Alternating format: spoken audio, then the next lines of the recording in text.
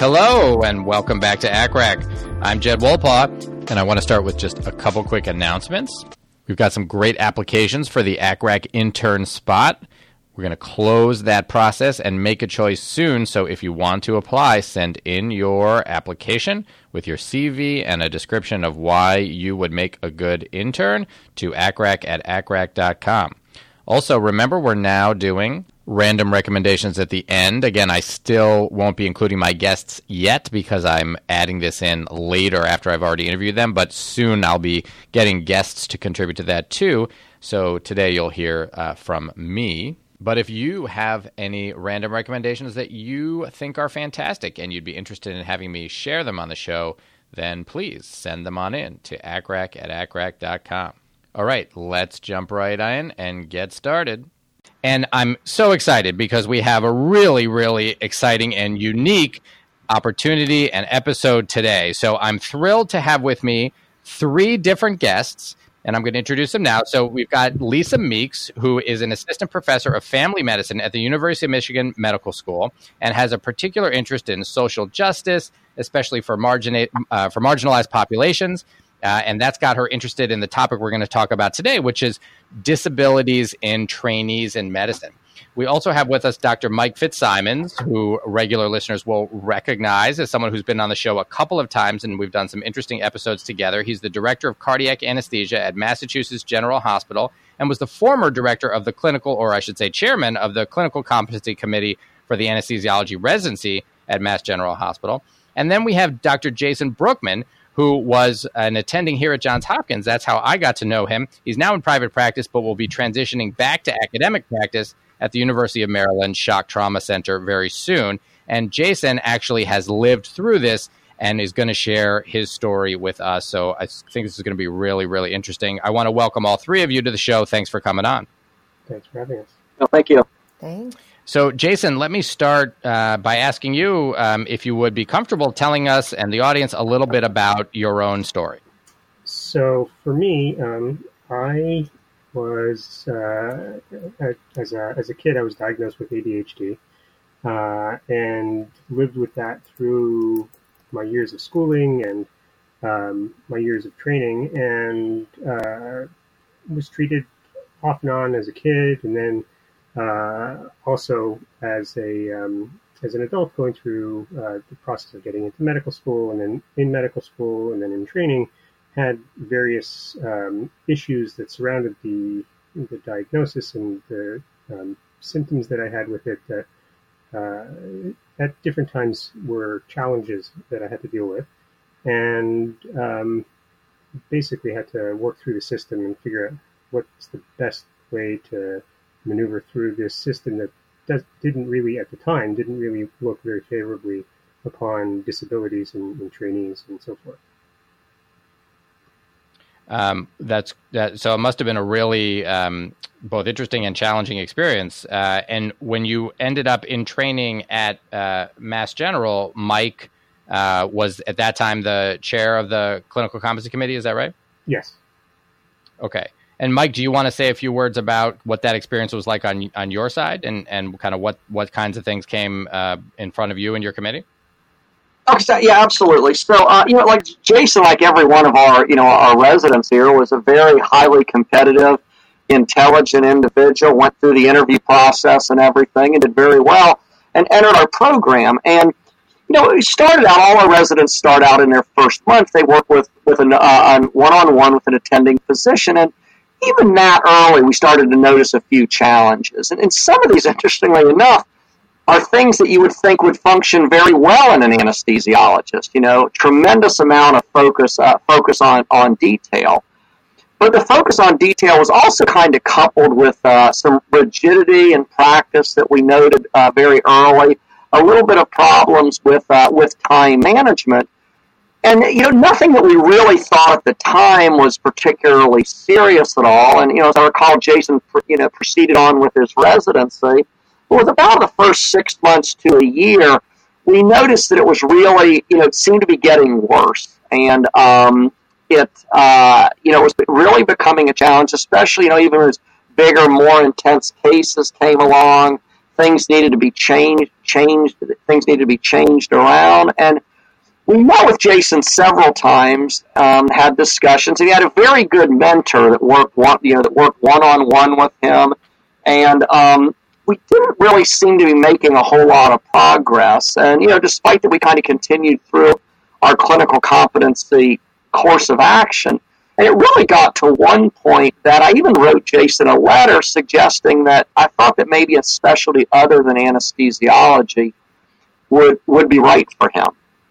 And that was, I think that was hard, certainly hard on Jason, no doubt about that. It was hard. It was also hard on me, and I know on his mentor. And we did start to suspect that there might be something else going on other than just maybe a poor match with anesthesiology. And Jason, as I recall, you kind of elected to take your own little leave of absence on your own, just to kind of assess your career path.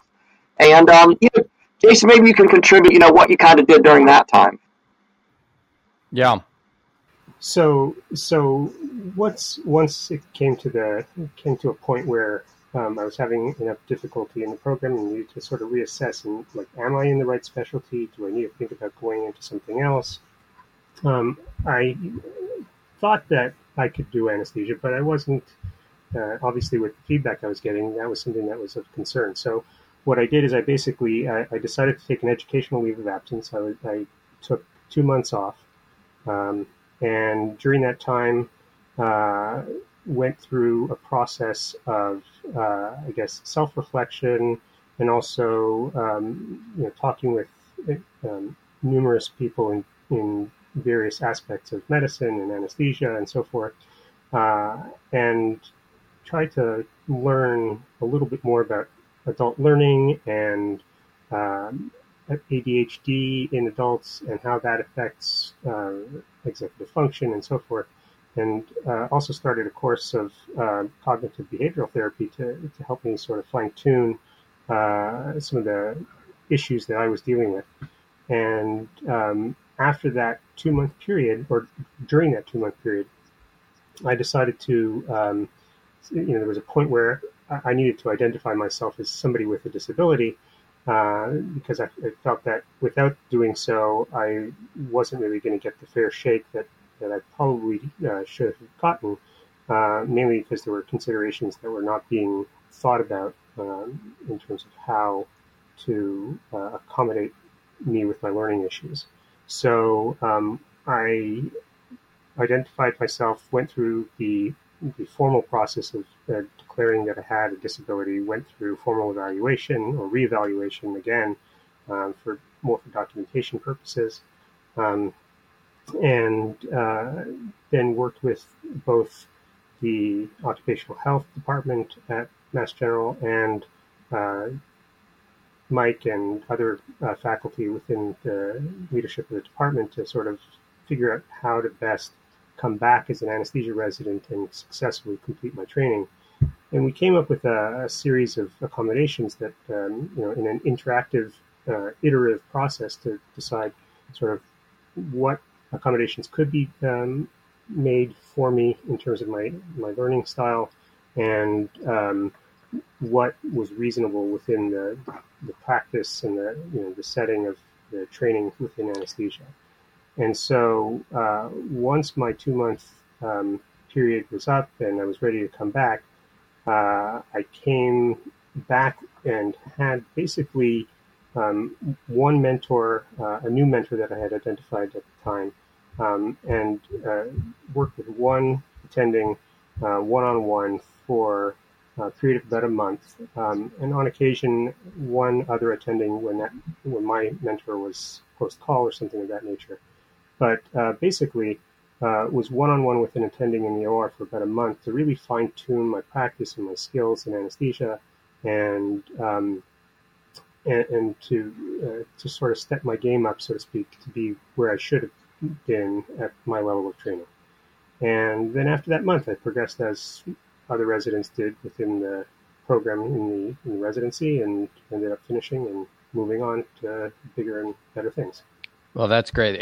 Thank you, Jason, for sharing that. So you mentioned that you kind of through this iterative process, came up with some accommodations. And I want to talk more about that. But before we get into that specifically, Lisa, let me ask you, because I know you've done some work on this. Let's talk about kind of some of the background here. So tell me a little bit about how prevalent are disabilities, kind of both in general and in medicine and medicine trainees. What do we know about that? Well, that's a great question. We know that according to the literature, we have about 2.7% of medical students that self-disclose, identify as having disabilities within medical education. We do not, unfortunately, have any comparables in the GME space. So we don't have any information about residents. There are a sprinkling of research articles that speak to the various types or categorical types of disability and the prevalence therein, but the methodology on those differs considerably. So it's hard to make estimates and comparisons based on those studies.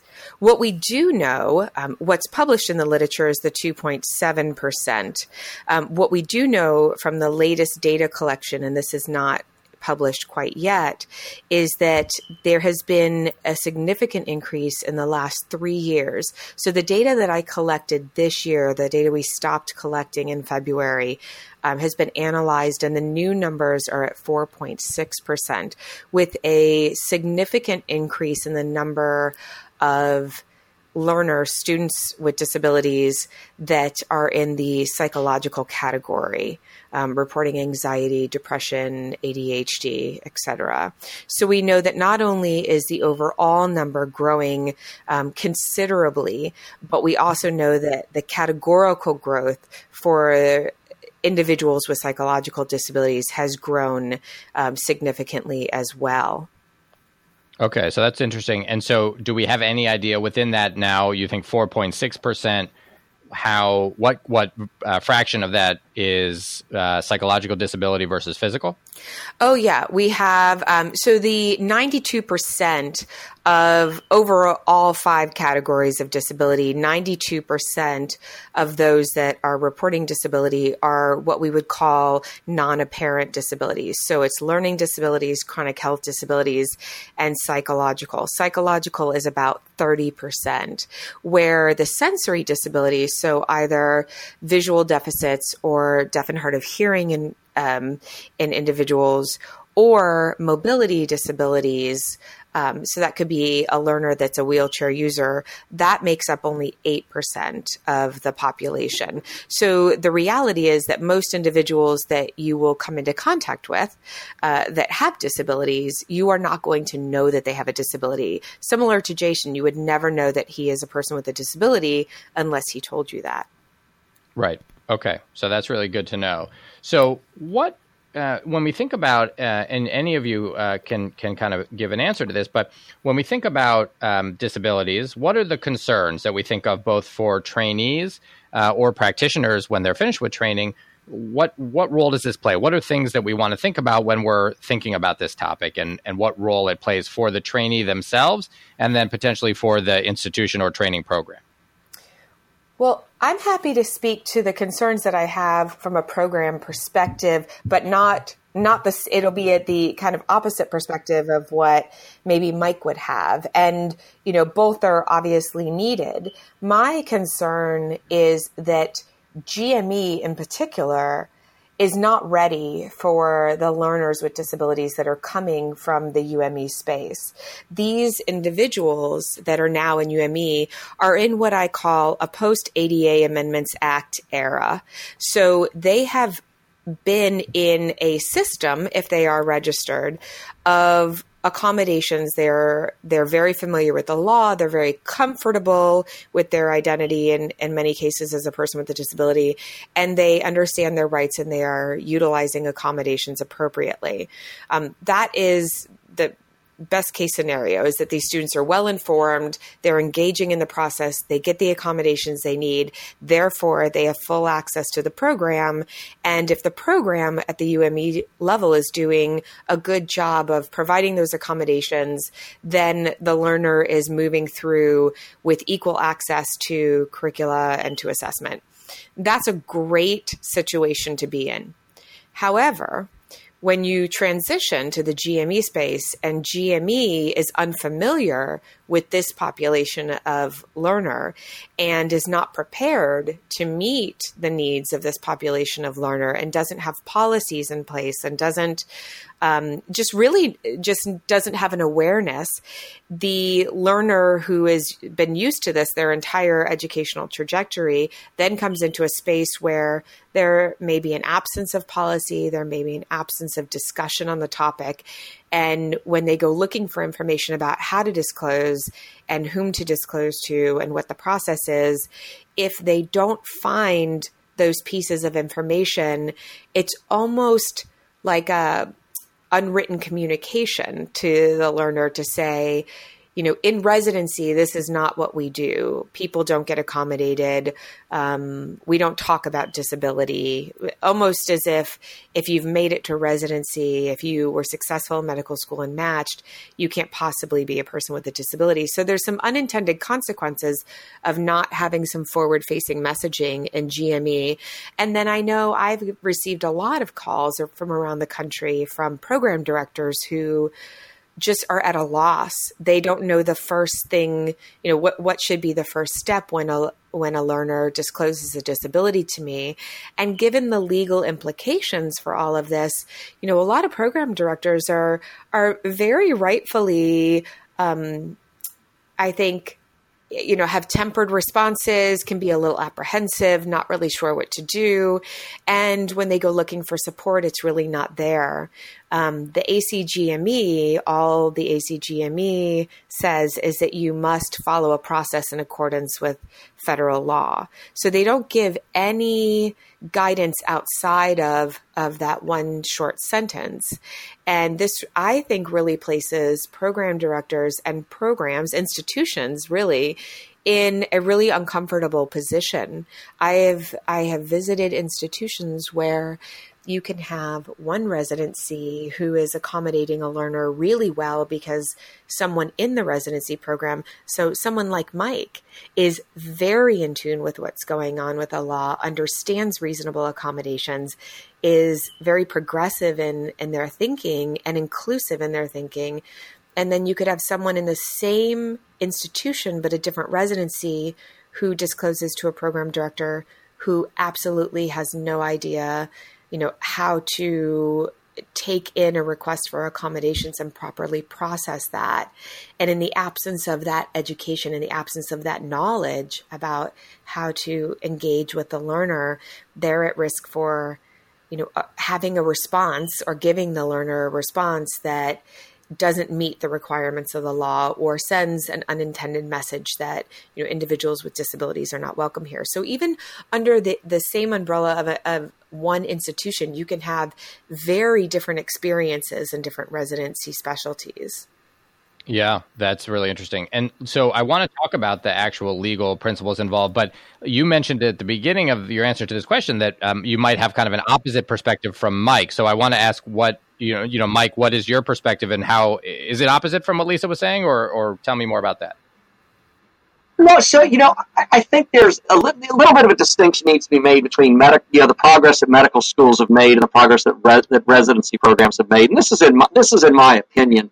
But also, you know, there is data that kind of shows it too. So in the 1950s, the focus was in medical school, any graduate of medical school needs to be prepared to go into any specialty at all of medicine. And even into the 1970s, it was basically said that graduates from medical school need to be undifferentiated and have the ability to enter into any specialty of medical practice. And I think what that did is it really hindered those with any form of disability from actually going into medicine. Well, the Americans with Disabilities Act had a tremendous impact on what medical schools did. And studies have shown that the amount of accommodations that were provided, services that were provided after creation of the Americans with Disabilities Act in the early 1990s, the changes by 2000 were absolutely tremendous, to the point that medical schools were starting to admit students with, you know, paraplegia, deaf, and other, things that in the past just wouldn't have been accepted. We've made tremendous progress in that area. But I think to Lisa's point is, we often think that by self-selection, individuals will not desire to go into as broad of specialty as they possibly could. And I think that now we're hopefully, at least in small areas, starting to see that residency programs are becoming a little bit more creative in coming up with ways to accommodate those individuals that might be identified as disabilities. But I do agree with Lisa, it doesn't appear that we've in any way made the amount of progress that medical schools have. To answer your question as to what programs need to focus on, really there's two things. Accommodations for a disability should not change the intrinsic nature of the residency program, and they really should not be cost prohibitive. But cost prohibitive needs to be considered over the entire course of a residence training program. If you invest $1,000 on the first day of residency, that seems like a lot. But if you divide it over the course of a 5 to 7 year program, it's really nothing at all to ultimately create a physician that will contribute a whole lot to society. And I just want to clarify, I think what I meant by opposing is the perspective of, I have the perspective of a researcher that's deeply, deeply rooted in undergraduate medical education. So I think what I meant to convey is that, Mike is best suited to speak, kind of to the incoming GME space, Gotcha.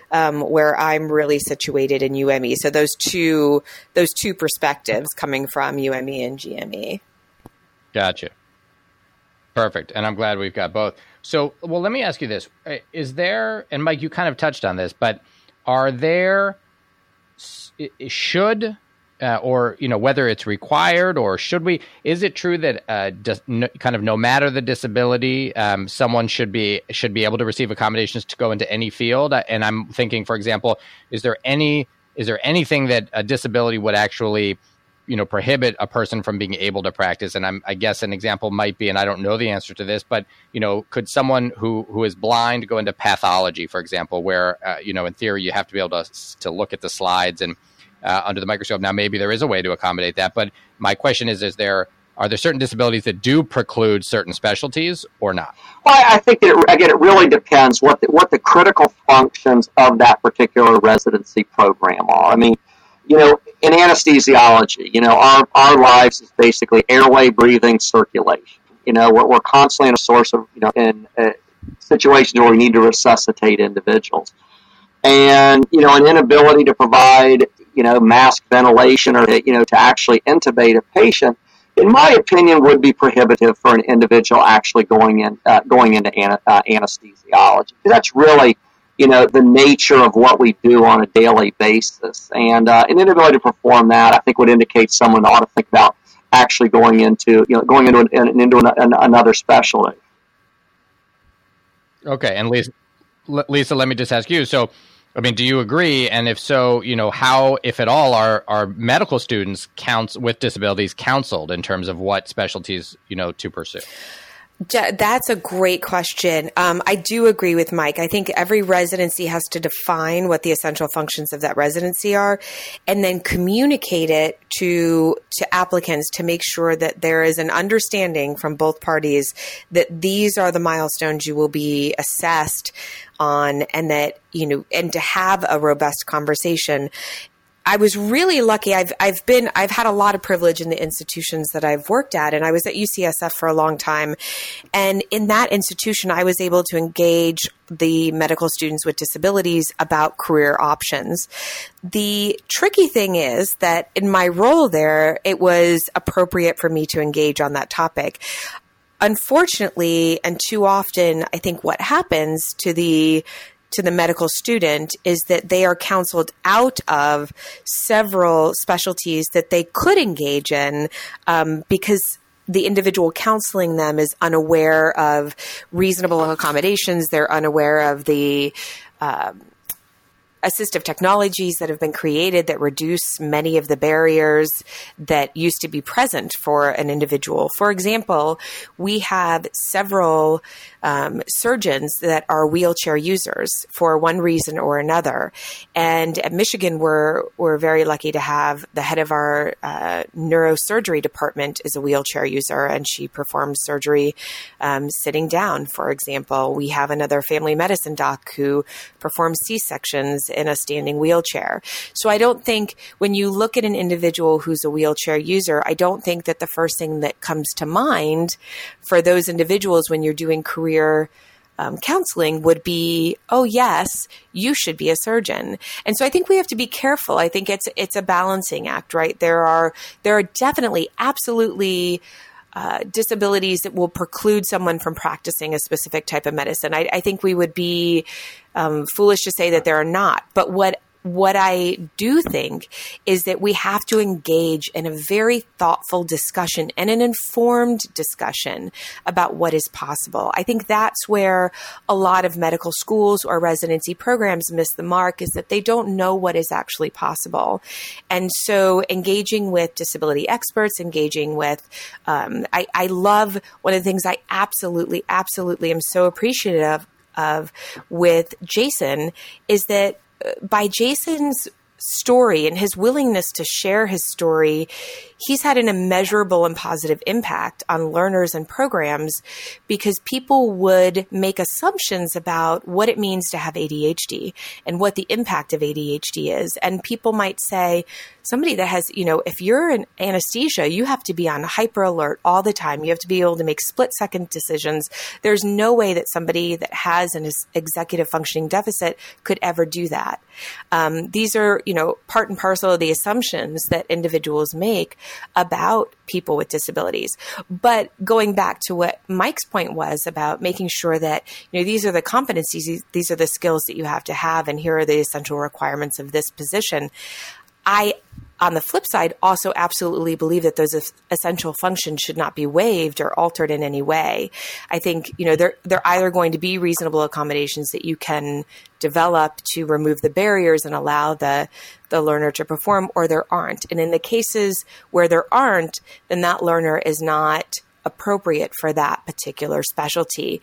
And I think you have to have somebody that is steeped in the knowledge about what's available and, does the research to be able to properly counsel a student in the right direction. And it's tricky because you also don't want to be perceived as, again, making stereotype decisions or counseling based on assumptions about a particular disability. Yeah. And so that's what I was thinking was you were talking was, wow, you really need someone to do this counseling who has real training in this, because as you said, it's not necessarily intuitive. And unless you know what kind of accommodations are out there and kind of the landscape of what is possible, you might not know that there are neurosurgeons and obstetricians doing surgery, or family docs doing surgery, with accommodations that allow them to do it despite being wheelchair users or having, another disability. So that's really important. And I imagine there are nowhere near enough people with that training who are doing this counseling. Oh, you've brought up another really good point. We do a couple of trainings a year, my group and I, but there is an absolute dearth of qualified professionals to provide this guidance. So the thing that gives me confidence and hope in the changes happening are that faculty are now very interested in this topic and are exploring the literature and doing the work themselves, similar to Mike, who's very invested in ensuring that the program has equal access. So, the other thing that's missing with, we call them disability resource professionals or disability resource providers. One of the things that's missing with that particular career path and that profession is this expertise in clinical medicine. So even if you find someone that knows the disability piece, it is, that's only half of the puzzle. And if they don't understand medicine, it's very difficult then to make a distinction in reasonable accommodation for a clinical program or a clinical setting. That's why you really need the partnership of faculty and physicians who are well versed in this. Absolutely. And I can recall just going back 10 years, it's been roughly about 10 years since I was going through this whole process. And the literature out there, when I was doing my research over that 2-month leave of absence, it was really hard to find anything current. And at this point, there's been leaps and bounds done in terms of graduate medical education, but there really was nothing even as recent as 10 years ago. Even after the Americans with Disabilities Act and the Americans with Disabilities Act Amendment was passed into law, there really wasn't very much out there. And it was really hard to find anybody who really knew anything, whether it be in the literature or even within the institution. The occupational health people weren't really sure how to handle this. And, there was a bouncing back and forth between, well, is it the medical school? Is it the residency? Is it the hospital? Is it the, no one really knew. So it was challenging to say the least. Yeah. I think we do need to recognize we got very lucky in the fact that we actually did encounter an expert, which turned out to be Jason. When we first when we sat down after Jason's leave of absence, he came in and he had written down one of the accommodations that he felt that he needed, all of which were completely reasonable, most of which would have been beneficial for any resident in any circumstance whatsoever. He had the articles outlined, the key points from the outline, and all of a sudden, it really transitioned into this teamwork to get him what he actually needed. And I think that that one thing that needs to be I think it's very important is that the individuals also need to advocate for themselves, and that's exactly what Jason did. I mean, all of a sudden, I think our attitudes were changed. We became learners ourselves from learning from Jason, and I think that was, I think it was very, very key, to his success was the way that he grasped the circumstance and came in with so much knowledge himself that he had gained over this 2-month period. Yeah, that's great. So let me ask you guys about the legal principles involved here. So we've touched on them. Lisa, you mentioned that, it certainly may be possible that people would not be aware. They might even say something that was directly that was directly in contradiction to what the legal requirements are. So what are the legal principles that people should know? Lisa, you want that or you want me to? Yeah, Mike, why don't you go ahead? Okay, so I basically found 3 key legal cases I thought from the late 80s and the early 90s that really kind of outline what the requirements are to a program. And one was Doherty versus the Southern College of Optometry. And what it says that a reasonable accommodation does not necessarily require an institution to eliminate a course requirement that is reasonably necessary. And but why reasonably necessary is, again, something like an anesthesiologist really probably should be able to intubate a patient. But I think a lot of those individuals that have disabilities, they encounter administrative challenges that simply shouldn't exist. For instance, let's say you have a rotation in obstetric anesthesia that's at another hospital, and at your own hospital you have obstetrics also. Requiring an individual that has mobility problems to have to go to another hospital just because that's what we do is not reasonable. You can easily accomplish that in your home institution. Another case, Wayne versus Tufts University.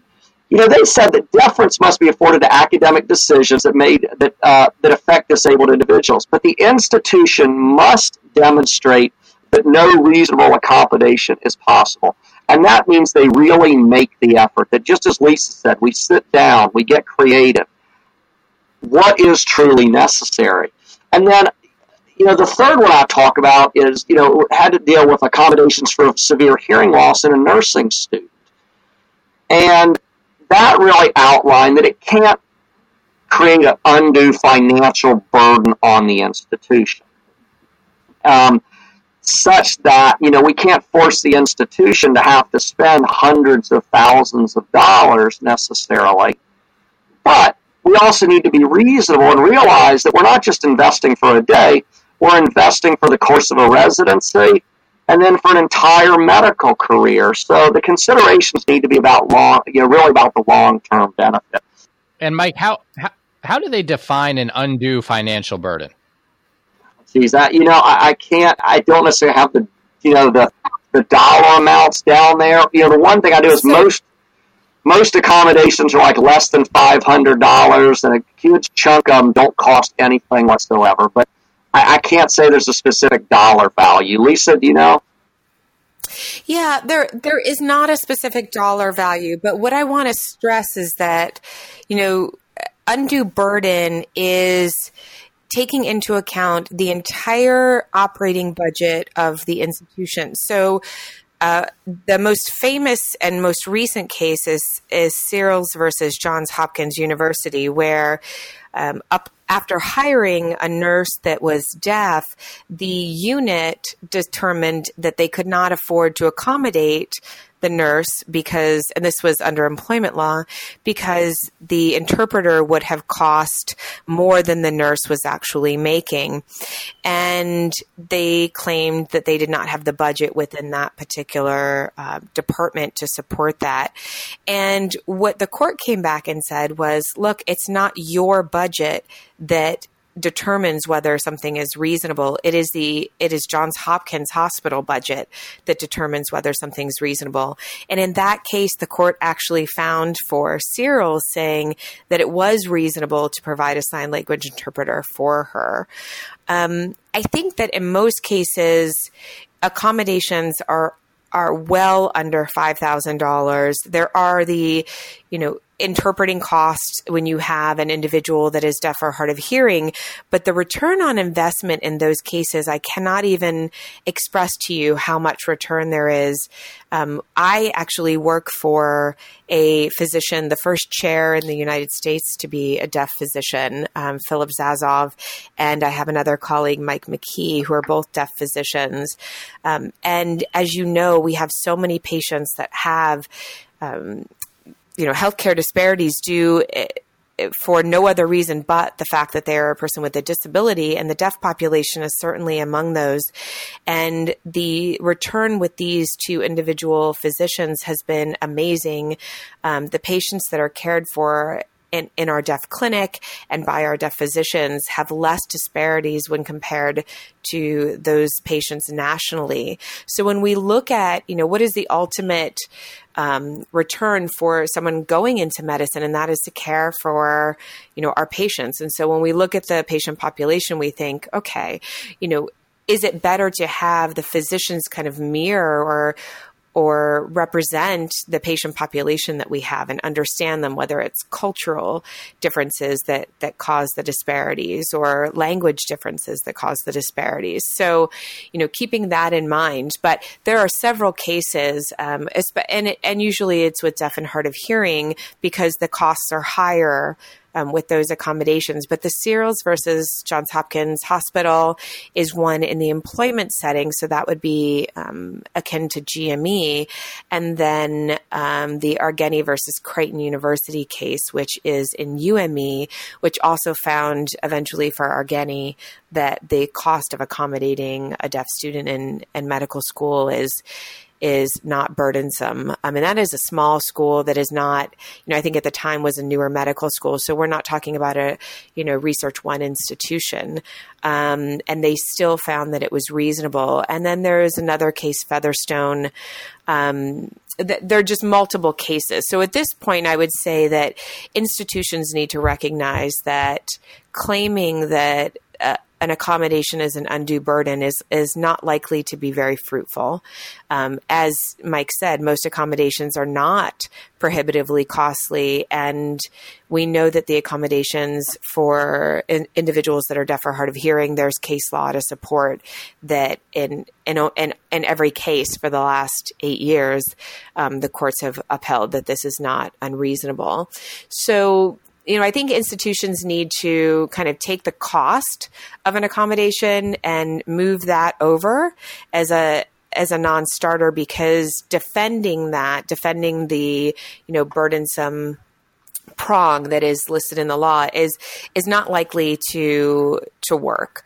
And I think, I love the way that Mike kind of situates the cost of an accommodation, is that it's likely to not be very large. And we're talking about, this being utilized over the course of 3 years or 7 years. But even further into that, we are investing in a physician in the middle of a physician shortage.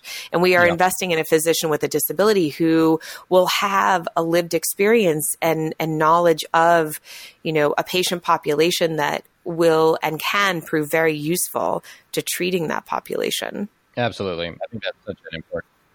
Yeah, and Lisa, I think another huge part here is that for a study we reviewed recently is that those programs that actually have experience with disabled residents and offer accommodations for disabled medical students actually have more resources available and utilize resources more readily for medical students that are not disabled but that are experiencing their own challenges. So the benefit extends in multiple different directions to multiple individuals, including those that wouldn't necessarily consider themselves disabled. Well, that's a really interesting point. And so, there's like benefits all over, right? I mean, as you said, Lisa, obviously this makes a big difference for the individual. Secondly, it makes a huge difference for their future patients. And then what Mike is saying is that it can actually make a huge difference in a positive way for the fellow students who benefit in other ways. So, there's a lot to be said.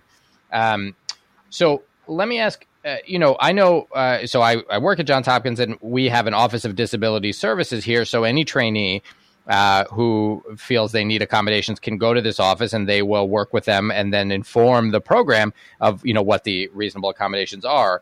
But I don't know does every institution have that? And if not, how would a program know what accommodations they are required to make or should make or even could make for a resident? Or how would a resident know what accommodations they could potentially get in the absence of that kind of an office? Well, I think you've really hit on part of the problem. There's a huge disparity in knowledge base. I am familiar with your new director of disability services, and that person is well informed. They've been in this field for a long time, and that's where I call it the privilege of institutions. So if you go to UCSF, right. if you go to Rush, if you go to Hopkins, if you're at Minnesota, you are going to get a well-informed, supportive experience when it comes to disability accommodations.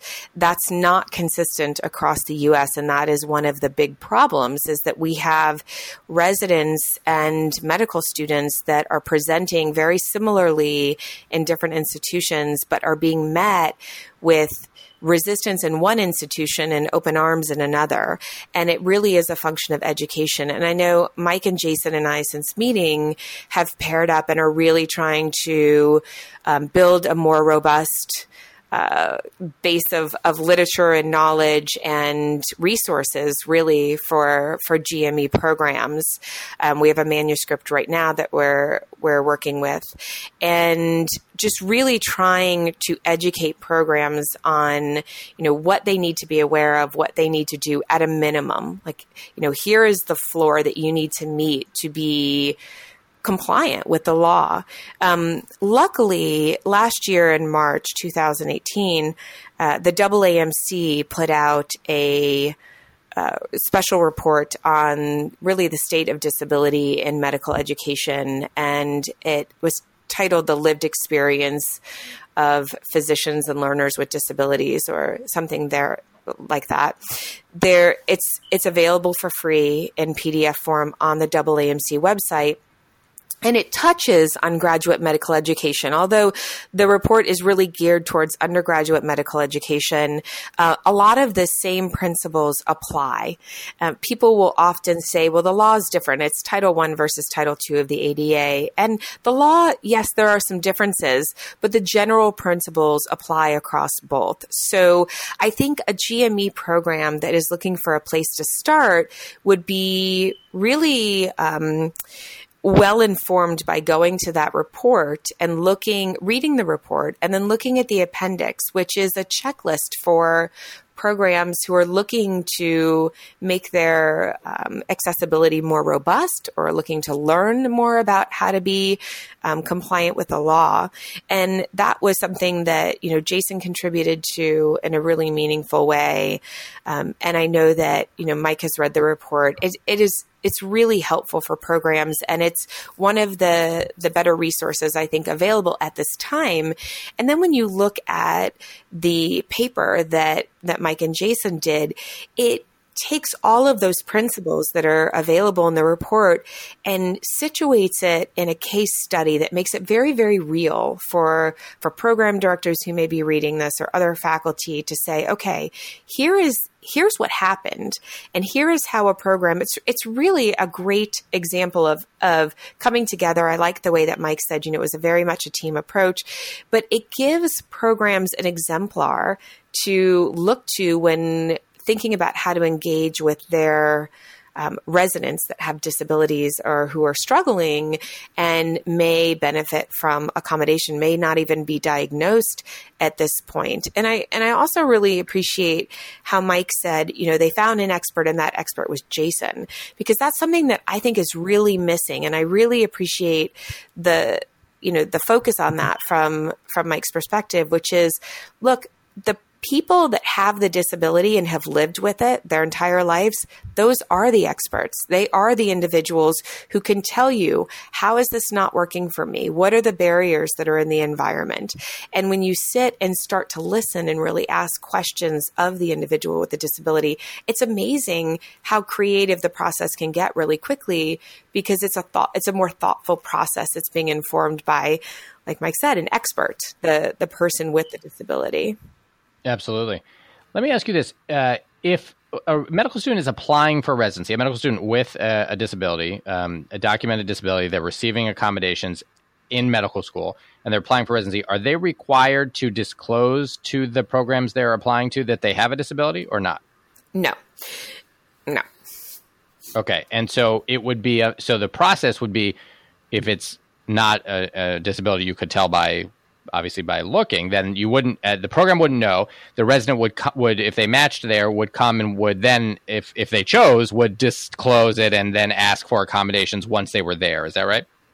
Correct. And we really encourage, I think for me, it's a professionalism issue. I certainly respect and support students not disclosing through the match process. But at the same time, a lot of students will disclose through the match process. But I think that they need to be very thoughtful about choosing a program that can meet the needs, either through talking to a confidential resource like the person that you have at Hopkins. A student could call her and inquire about what would be available if they were to match in a Hopkins program. But I think once you match, I think you're not legally required to disclose, but I think there's an ethical requirement to disclose and have a robust conversation with the program, so that accommodations can be put into place before the learner starts, which will increase the odds, right? If the learner has complete access to the program, it will increase the odds of success. I think where we get into a lot of trouble is when learners don't disclose, or when the program doesn't have, back to what we said at the beginning of the show, there are not forward-facing messages. There's no transparency about what to do. There's no direction to the learner. and then they don't know how to disclose. They don't know whom to go to. And they might take that as a kind of unwritten kind of communication that, hey, we don't have individuals with disabilities here, so you might not want to disclose. I think also when learners come into what they might consider a more hostile or scary environment, they start residency and nothing is said, or they ask someone and it's shut down immediately, which has happened, that then, the learner becomes very hesitant to disclose anything. And then the third thing that could happen, and I think, and I'd love to know Jason's thoughts on this as well, is that, you have somebody who didn't need accommodations in medical school. They were doing well. A lot of individuals with disabilities are what we would call twice exceptional. They're extremely intelligent. They've come up with kind of self-mitigating ways of working around their disability, and they didn't require accommodations in undergrad. They didn't require accommodations in medical school, and they hit residency, and it is really hard. Residency is really hard. And all of a sudden, things that would have been able to be self-accommodated are no longer able to be self-accommodated. And so then, the learner is there wondering, like, well, I didn't have problems before. How do I ask for help? It's a very different environment. And there's not as much care to kind of 360 envelope the student, right? And say, oh, we noticed you're having difficulty. Here are 10 resources, like there are at the UME level. So I know, I think it was Mike that said, or no, it was Jason that said, sometimes you don't even know where to go. Right? There's a resource for UME, but it's not a resource for GME. And where do you disclose? Is it occupational health? Is it human resources? Is it the ADA office? Is it your program director? I mean, that's step one. Where do you even go to find the assistance you need? Yeah. And I think in terms of the issue of the learning style, residency, like you were saying, is very different than medical school, and the learning style is different too. It's much more on the individual adult learning, self-directed kind of learning with clinical practice, whereas in medical school things were very much more structured, and you had a defined curriculum, and you went through this process of, okay, beginning of the course or the rotation, this is what was expected of you. You're there for a finite period of time, and at the end you're going to have a shelf exam, and you're going to have it's much more structured compared to residency, where things are structured but not quite at that level. Right. So that seems like a really important point as well. So I think we've covered a lot of great stuff. I want to give each of you a chance if you think there's anything else you want to add or any kind of summing up points you want to make to do that. Jason, since we started with you, why don't we start this last kind of sum up with you? I want to thank you again for being willing to share your story. We'll put the link to the article and the case study that you wrote along with Mike and some others in the show notes. But I want to thank you for that and for your courage and being willing to share that. I'm sure it makes a huge difference for trainees and anyone else who have similar situations and that they're struggling with. Anything you want to say? Well, I've definitely had trainees approach me after finding this and other resources that I've had out on the internet, and it's gratifying to see that more people are interested in talking about this and that it's being talked about at a higher level. It's certainly something that was, when I was going through the process, was really difficult to go through because there really wasn't very much resources out there. But I'm glad to see that things are actually improving in terms of who's talking about this. Just like you're having this podcast that is listened to by a number of people. It sort of helps spread the word, so to speak. Yeah, absolutely. Mike, anything you want to add before we sign off? I think that in our society nowadays, we sometimes need to remember, that I feel in some ways that disabilities is the lost diversity. That we really need to, to think about the wonderful contributions that so many individuals that we often forget about can really make, to education and society. And I hope as we become more and more open, that that we're really willing to try and be creative to figure out ways of diversifying the field of medicine even more, especially in the areas of diversity. And again, I just like you, I thank Jason so much. It's actually been, I think, a wonderful process working with him and to see his, success as a physician.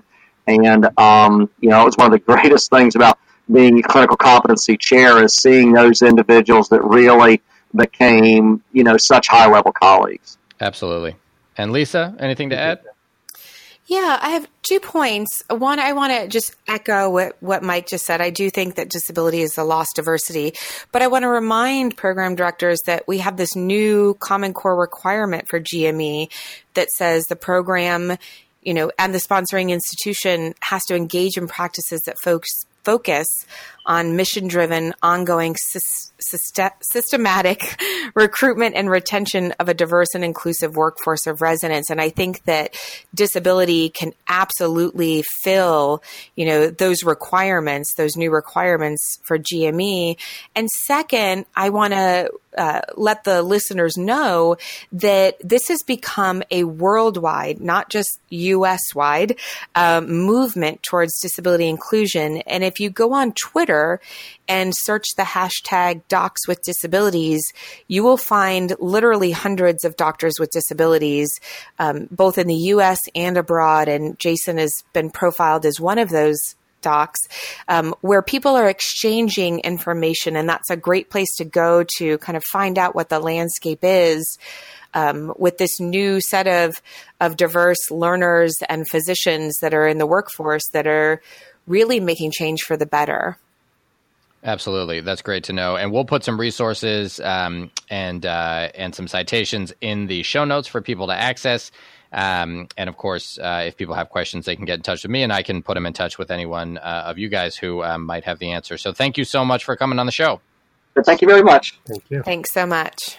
All right. It's time for random recommendations. Again, unfortunately, not going to be able to include our guests because I'm doing this post hoc, but soon we will be including guests on these random recommendations. So I will just tell you a random recommendation from me is when you're in the mood to really eat something unhealthy, delicious but extremely unhealthy, try these brownies. They are known by a variety of names. I'm just going to call them extra special brownies, and no, not in that way. What I mean is this recipe, very easy to do, and what you do is take chocolate chip cookie dough, put it in the bottom of a pan, then put Oreo cookies on top of that, and then brownie mix on top of that, and then bake it, and it is pretty amazing. I have found that the best combination, I think, is to get Toll House extra chip or chip wonder or chip fanatic or something, the one with the lots of chips, including some of them are dark chocolate chips. Get that Toll House cookie dough for your cookie dough.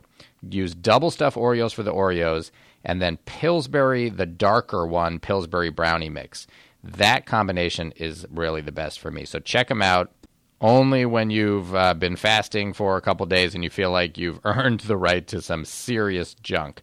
I don't recommend eating these things often, but for a special treat when you really want to have something that is unhealthy but delicious, check out these brownies. They're really good. All right. That was really interesting stuff. I really got a lot out of that, and I'm really glad these guys came on. Let us know what you thought. Go to accrac.com. That's ACCRAC.com.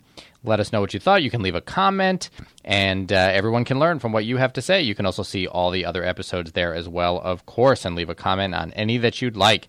If you are a fan of the show, please consider going to iTunes and leaving a comment and a rating. It really helps others find the show.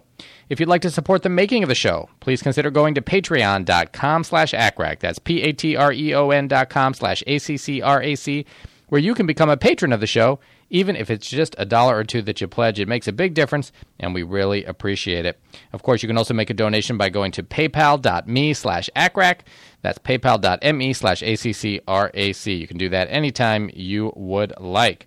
Thank you so much to those who are already patrons and have already made donations. ACRAC original music is by the one and only Dr. Dennis Quo. Check out his website at studymusicproject.com. All right, that is it for today. Thanks so much for listening. For the ACRAC podcast and Doctors Fitzsimons, Brookman, and Meeks. I'm Jed Wolpaw. Remember, what you're doing out there every day is really important and valued.